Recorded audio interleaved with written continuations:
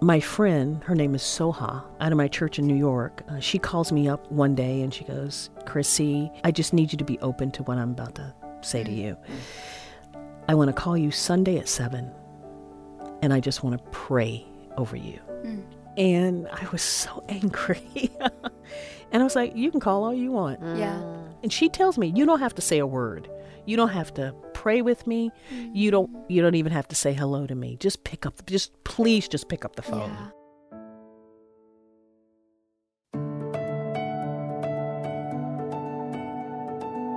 You're listening to God Hears Her, a podcast for women where we explore the stunning truth that God hears you, He sees you, and He loves you because you are His.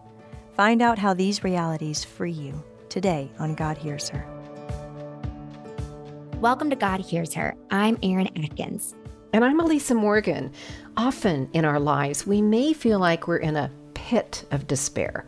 Ecclesiastes tells us that there is a time for joy and a time for grief. Which time do you feel like you're in right now? Today's guest has been brought out of the pits of despair because of good friends and the places where God led her before tragedy struck. Chriscynethia Floyd is the vice president of our Daily Bread Publishing. As you'll learn, she has done many amazing things in her life. Let's start by asking Chriscynethia what she was like as a 12-year-old on this episode of God Hears Her. 12 difficult times. My sister had already left for college. She's 10 years old, 10 years older than I am. Okay. My brother probably was in college just a year, and he's 8 years older than me. And so I became an only child, and that was hard. Yeah. And it was especially hard because my mother, it was the beginning or the revelation of her mental illness. Oh, boy. The 12-year-old me was just in a lot of despair. Oh, goodness. Because my mom had been probably at that point institutionalized. Wow. And back then there was serious institutionalization. Right. You know, it just looked different than it does now. Yeah. Mental hospitals and things like that. And Yeah. so multiple visits. And the treatments that they do And then the treatments versus now is significantly extreme. different. Yeah. Extreme. Yeah. But I had my dad, so God bless him, but it was really hard for him. You know, I think it was one of the first times I saw him cry when he had to tell me that, you know, he had to, my mom had to be committed, you know, and he just sat me, I remember he sat me on his knee. I was like way too big to be sitting on his knee, by the way. But he wanted to hold you close during that minute. Yeah, and he sat me, and I had been visiting with my aunt and uncle. He came to get me, basically because he needed someone to watch me, and he came to get me after having her committed, which was just, I think, very devastating for him. Something new. I mean, what do you do? And just trying to, he had to grapple with how to find help. Yeah. That was certainly a part of my 12-year-old history. Yeah. So were you the youngest? I'm the youngest. Okay, so you were the youngest. I'm okay. the baby. You're the baby. Yeah. So how did that affect the family dynamic with your sister being 10 years older? What was her response like in that time? Yeah. My sister would tell you that everything's hindsight. Yeah. Like she would say, oh yeah, I always thought that type of action that my mom would do was very strange, or what she did there didn't make sense. But I think back then they just chalked it up to, oh, that's her personality. That's what she does. And, you know, she's quirky. Yeah, you know, I think some of that, people just thought, oh, she's very quirky. But no, there were some serious issues that came to light. You know, my sister and both my brother, I think, felt a little guilty for not being there to some extent. But my sister also said once she couldn't help that she was older. Right. But I will say that they are fabulous siblings. Still are. I'm still very close to my siblings. And they did not, even though there were times I felt really lonely, they didn't forget about me. Yeah. Oh, that's beautiful. There were lots of calls. and a lot of check-ins and tons of summer visits with them. Because once they left home, they usually did summer school. Well, they were actually in Washington, D.C. My brother went to Georgetown and my sister went to Howard University in Washington, D.C. So there were lots of visits to Washington for the summer just to see something different. Have a reprieve. And And where were you growing up? North Carolina. I grew up in a small town, which probably wouldn't be considered very small at this point, as a bedroom community of Charlotte. Okay. Gastonia, North Carolina. Yeah, I know Gastonia. Specifically, that region was heavily textile. My mother actually worked in textile manufacturing for a good part of her life. I mean, I think upwards of 20 years. And I do believe some of that contributed, because it was very hard work. Some of that contributed to, her illness. I tell people that there's nothing I'll ever do in terms of an occupation or a hard day at work that will ever amount to what type of work my mother went through. Oh, mercy. Yeah. That's amazing. Yeah. There's just nothing I'll ever be able to do. Really rough. Very rough. And physical. I mean, she worked in a company that made thread and spooled it. So she's on the line, and if she put her fingers too closely to it, she'd lose a finger, and she'd lose a couple of tips. I mean, it's here and there. She cut the thread moving down the line so quickly could hurt her. And my parents, God bless them.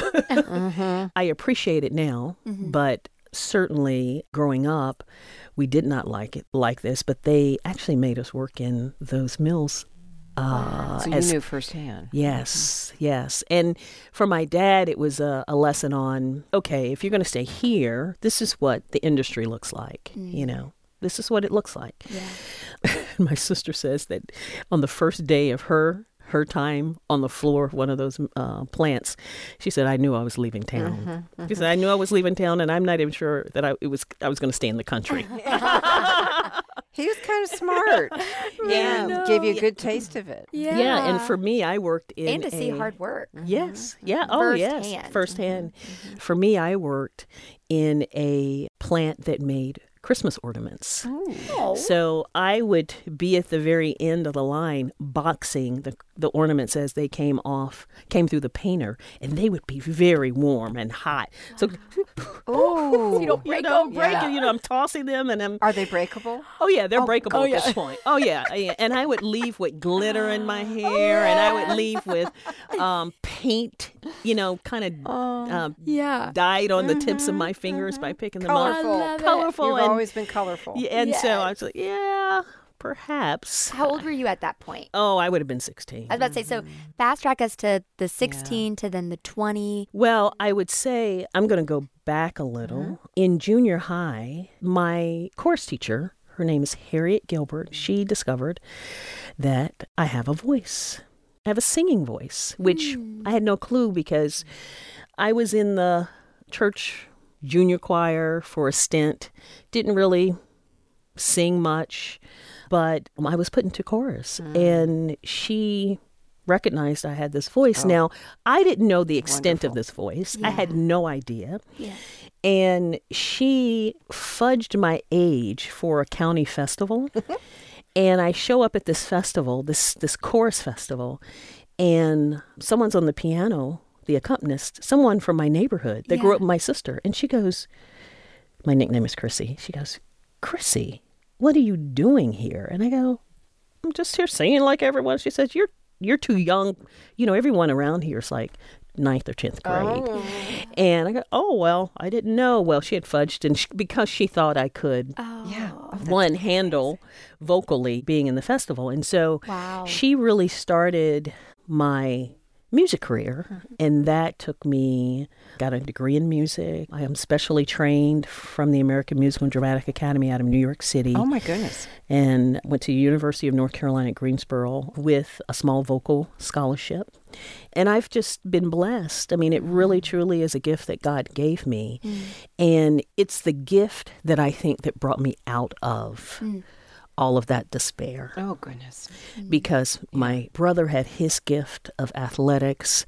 My sister is just a brilliant person, spent time in law, and I needed something. And I think Harriet Gilbert came around to discover this just in time for me to realize, oh, I'm special too. God has given me something special. I mean, he gave me a whopping voice in a very young child. Like I had this 13, 14-year-old operatic voice that I didn't even really understand at the time. I had no earthly idea. Did this become your career for a season? For a season. Yeah, it did. For a season, I've had the pleasure to sing around the world, to sing for presidents, dignitaries like Desmond Tutu. Just been really blessed at the latter end of the Crusades for Billy Graham to be part of a group to sing for some of those Crusades. And so, yeah, it just, so cool. it changed my life. It made it possible for me to stand in front of an audience of 25,000 and sing solo. Wow. You know, which also then led to this role of leadership. Just being able to stand up, stand out, and lead in a way.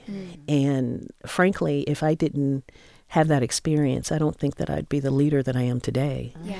And I'm just very grateful, and I praise God for it. Just very lucky. I mean, when I think about that kid who felt so alone, who felt not special at all, just not remotely special, to hear my voice and to hear it come out of almost a child was just uncanny. You know, you said something so beautiful. You said, I didn't know that I had this voice inside of me. Yeah.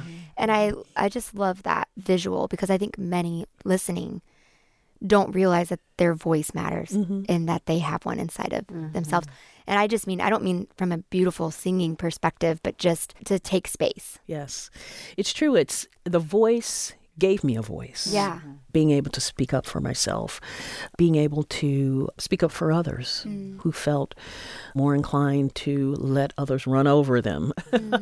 These days, you have morphed into using your voice in other ways, specifically helping other people find their voice. Yes. Can you tell us how your journey into publishing, into books, began? Yeah. So I moved to New York City in, I think, 1991. First to go to theater school. I studied theater and then also trained classically there in the city. And after leaving school, I needed a job. And I had also grown up around a children's librarian, my aunt. It was another way of escaping books for me when I was a kid and going through what I went through. And I said, oh, well, between singing gigs, I'm off the road and, I need a job. It is New York City. Everything's very expensive. I decided to take a job in a bookstore, in Barnes & Noble. Yeah. And I worked in this children's only bookstore, freestanding bookstore in Upper East Side, New York for maybe 2 years. And they were so gracious. They let me leave to sing for a stint, and then they'd let me come back and manage the store again. Oh my gosh, that's awesome. It's really conducive to what you needed. Exactly what I needed. And more importantly, they kept me kind of on the payroll, which allowed me to build up some longevity with them. And then I was asked to interview for a national buyer position in the corporate office. There seemed to be something that someone saw in me that they thought could be beneficial in their corporate office. You're so humble. And they saw your strengths. I mean, it's amazing. Then your gifts. Yeah. Yes. And so And your voice.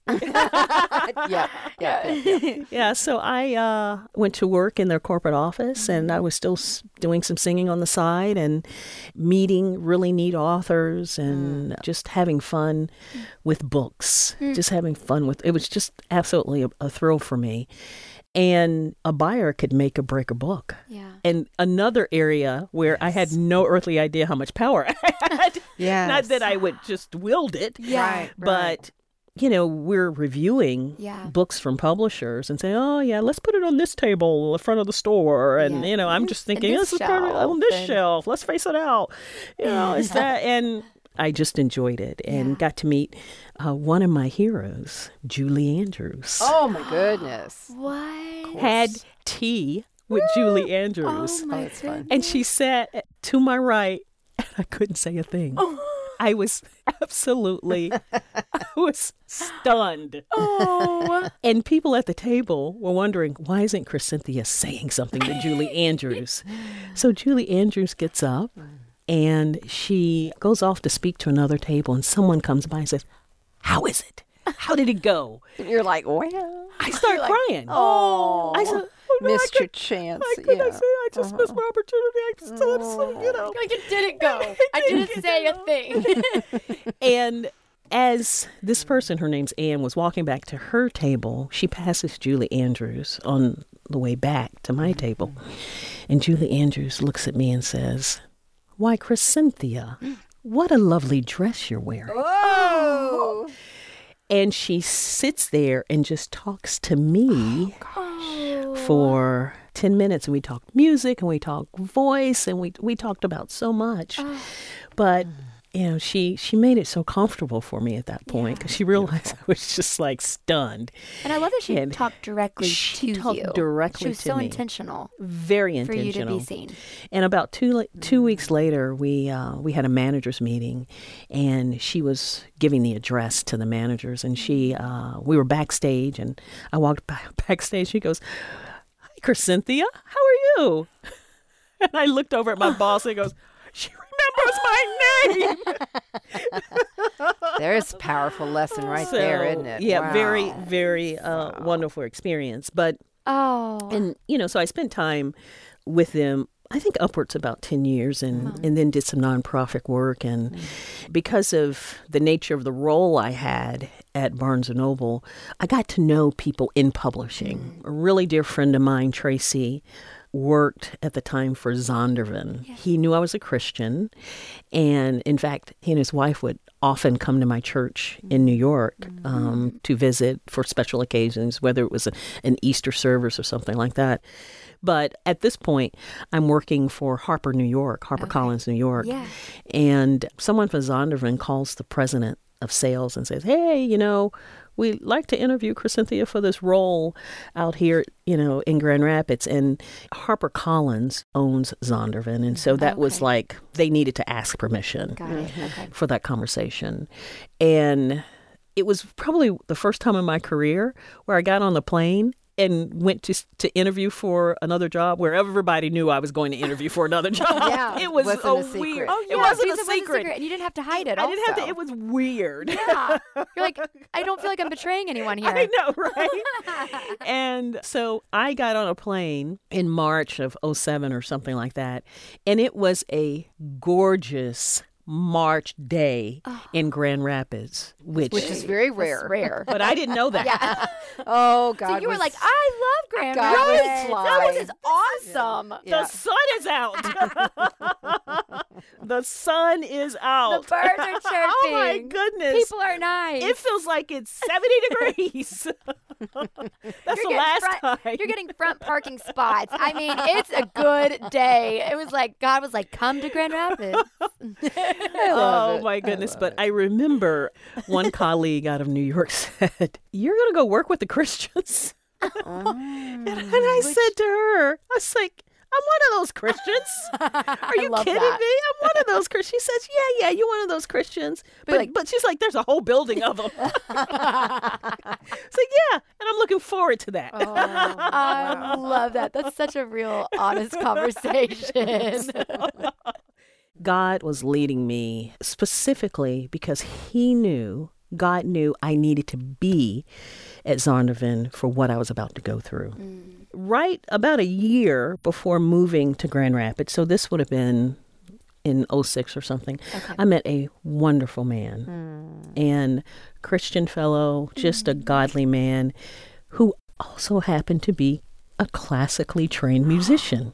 We met in New York. We happened to both be from North Carolina. What? Wow. I know. And we started dating. And I had waited so long to meet someone like James. And just a beautiful pianist.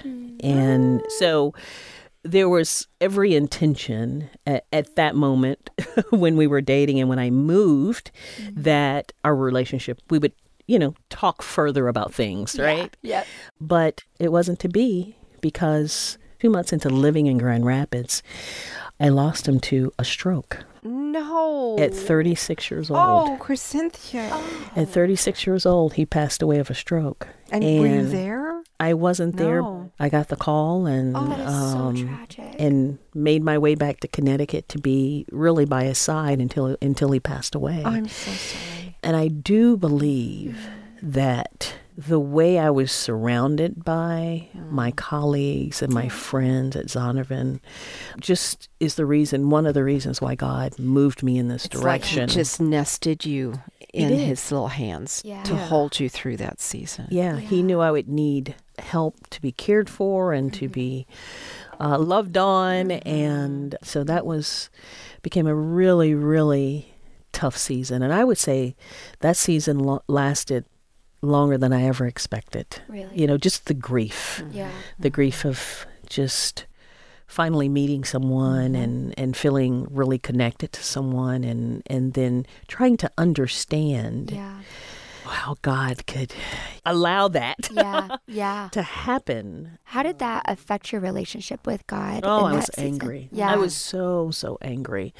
In fact, my friend, her name is Soha, out of my church in New York, she calls me up one day and she goes, Chrissy, I just need you to be open to what I'm about to say to you.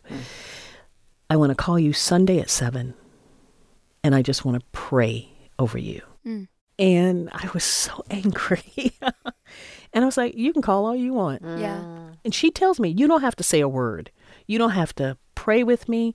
You don't even have to say hello to me. Please pick up the phone. Yeah. And I said, fine, if that's what you want to do. Yes. Which I love that you would still be open to it versus like shutting it down and be like, no, not even you can get in. You know? Right. That's beautiful. And every Sunday at 7:00, Soha was calling from Pennsylvania. She had moved to Pennsylvania by that point. What a friend. And That's and so she inspiring. would just pray. I mean, she's a praying woman to begin with, but she'd just pray over me. And then I say, okay, bye. 7:05, I'm done. Yeah. You're like, okay. What a good friendship, though, that she's like, still love ya, still gonna call ya. Okay, bye. Bye. See, and she'd say, I'll call next week. Click. I'll call next week. Click. That is so funny. And gradually, I started to pray with her. And I don't know at what point that started to happen. But, I mean, it could have been a good year because I believe we did this almost 3 years. Oh, my. 2 to 3 years, what she'd just call. Wow. And the other blessing, if you want to think about mourning the joy out of, losing James, was that I was introduced to my dog, Lightning Bolt. Oh, what kind of dog? English Springer Spaniel. Oh, yeah. A colleague of mine, a really dear friend now, knew I loved dogs, but I was in sales and I was traveling and I would just salivate over dogs. People would bring pictures of their dogs. Oh, look at that dog. And Jamie comes to my office one day and she says, hey, at 5:30, we're going to drive down to Lansing. We're going to meet your new dog in front of the Magic Johnson statue. She had it planned. Yeah. And I was like, I know. So I'm going to meet your new dog. And I said, I can't possibly do that. Yeah. Who's going to watch the dog when I travel? She goes, I'm going to watch the dog. What a friend. I'm going to do it. I'm going to do it. Good friends. What that did for me was it took my mind off myself to having to care for this puppy. Yeah. And a puppy that needed me for survival, right? And I just lost Bolt a month shy of his 15th birthday. Oh, that's amazing. That is amazing. Yes. Oh, Bolt. Yes, Lightning Bolt. Yeah, Bolt. And I miss him, but oh my goodness, this dog was really a therapy dog for me, but a gift from God because I needed that. I needed a being during that time. And it was just just for me, a beautiful relationship with my doggy, and very thankful to my friend Jamie for bringing him into my life. Did you experience a new wave of grief when he passed away? Oh, yeah. That he was kind of connected to all of that. James.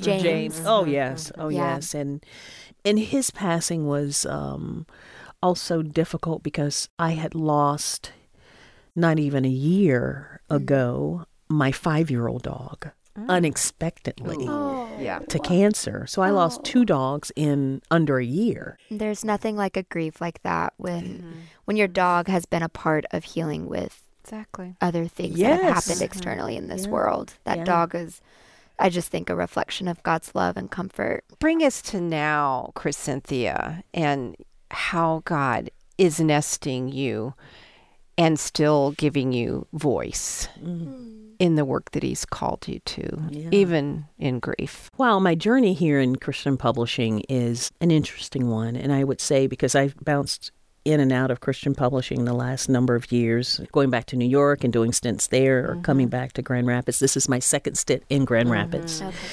Just another example of God opening doors and God saying, no, you should go back there to reconnect with good friends and to do the work I believe you should be doing. I really believe that God has sent me back here.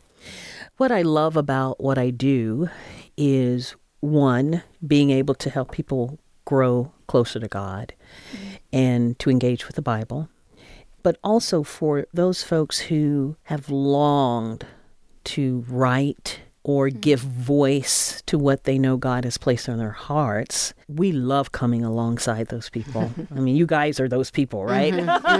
We are. Yep. And so, God works in us in so many different ways. Yeah. I'm not a writer, but I'm here to help facilitate, basically, as well as my team. I work with a fabulous team, and I always say, man, these guys make me look so good. They do. They make me look good. They're a great team. They're a great team, and they're so talented. But we all have a heart for the Lord. Yeah. And that's what makes this place very special. Our mission, is to feed the soul with the Word of God. That's our mission for publishing, our Daily Bread publishing. And we want to make room for people to, receive and read and reflect and respond to the Word. The idea is that it draws people closer. And then there's this thing called transformation, which I have lived through multiple times. Yes, you have. I've lived through multiple times. It's beautiful that God has placed you in a place where, yes, you've experienced it, and you know what to look for in others to draw that out. As we pull things to a close, I want to put you on the spot a little bit. You've used your voice telling us about God's transformation of you. I wonder if you could use your voice to show us, to sing to us about God's work in your life and your love for Him. Just a little bit. Would you be willing to do that? Oh, you're definitely putting me on the spot. Yeah, baby. And we don't have James here to accompany you. And no, I'm so sorry. You don't, and I'm not quite warmed up, but God is God, and so we'll. Thank you for trying. Thank you for taking the risk. Why should I feel discouraged? And why should the shadows come? Why should my heart be lonely and long for heaven a home when Jesus is my portion? My constant friend is He. His eye is on the sparrow, and I know He watches me.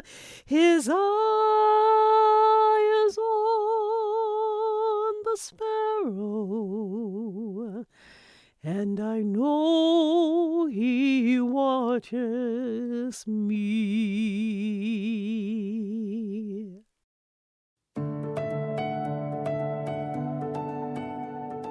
That was absolutely beautiful. Wasn't it? Man, before we go, though, make sure to check out Our Daily Bread Publishing for some awesome new books and devotionals. You can find the link for that and our blog on our website at godhearsher.org. That's godhearsher.org. Thanks for joining us, and don't forget, God hears you, He sees you, and He loves you because you are His. Today's episode was engineered by Ann Stevens and produced by Jade Gustman and Mary Jo Clark. We also want to thank Russ and Milo for all of their help and support. Thanks, everyone. God Hears Her is a production of Our Daily Bread Ministries.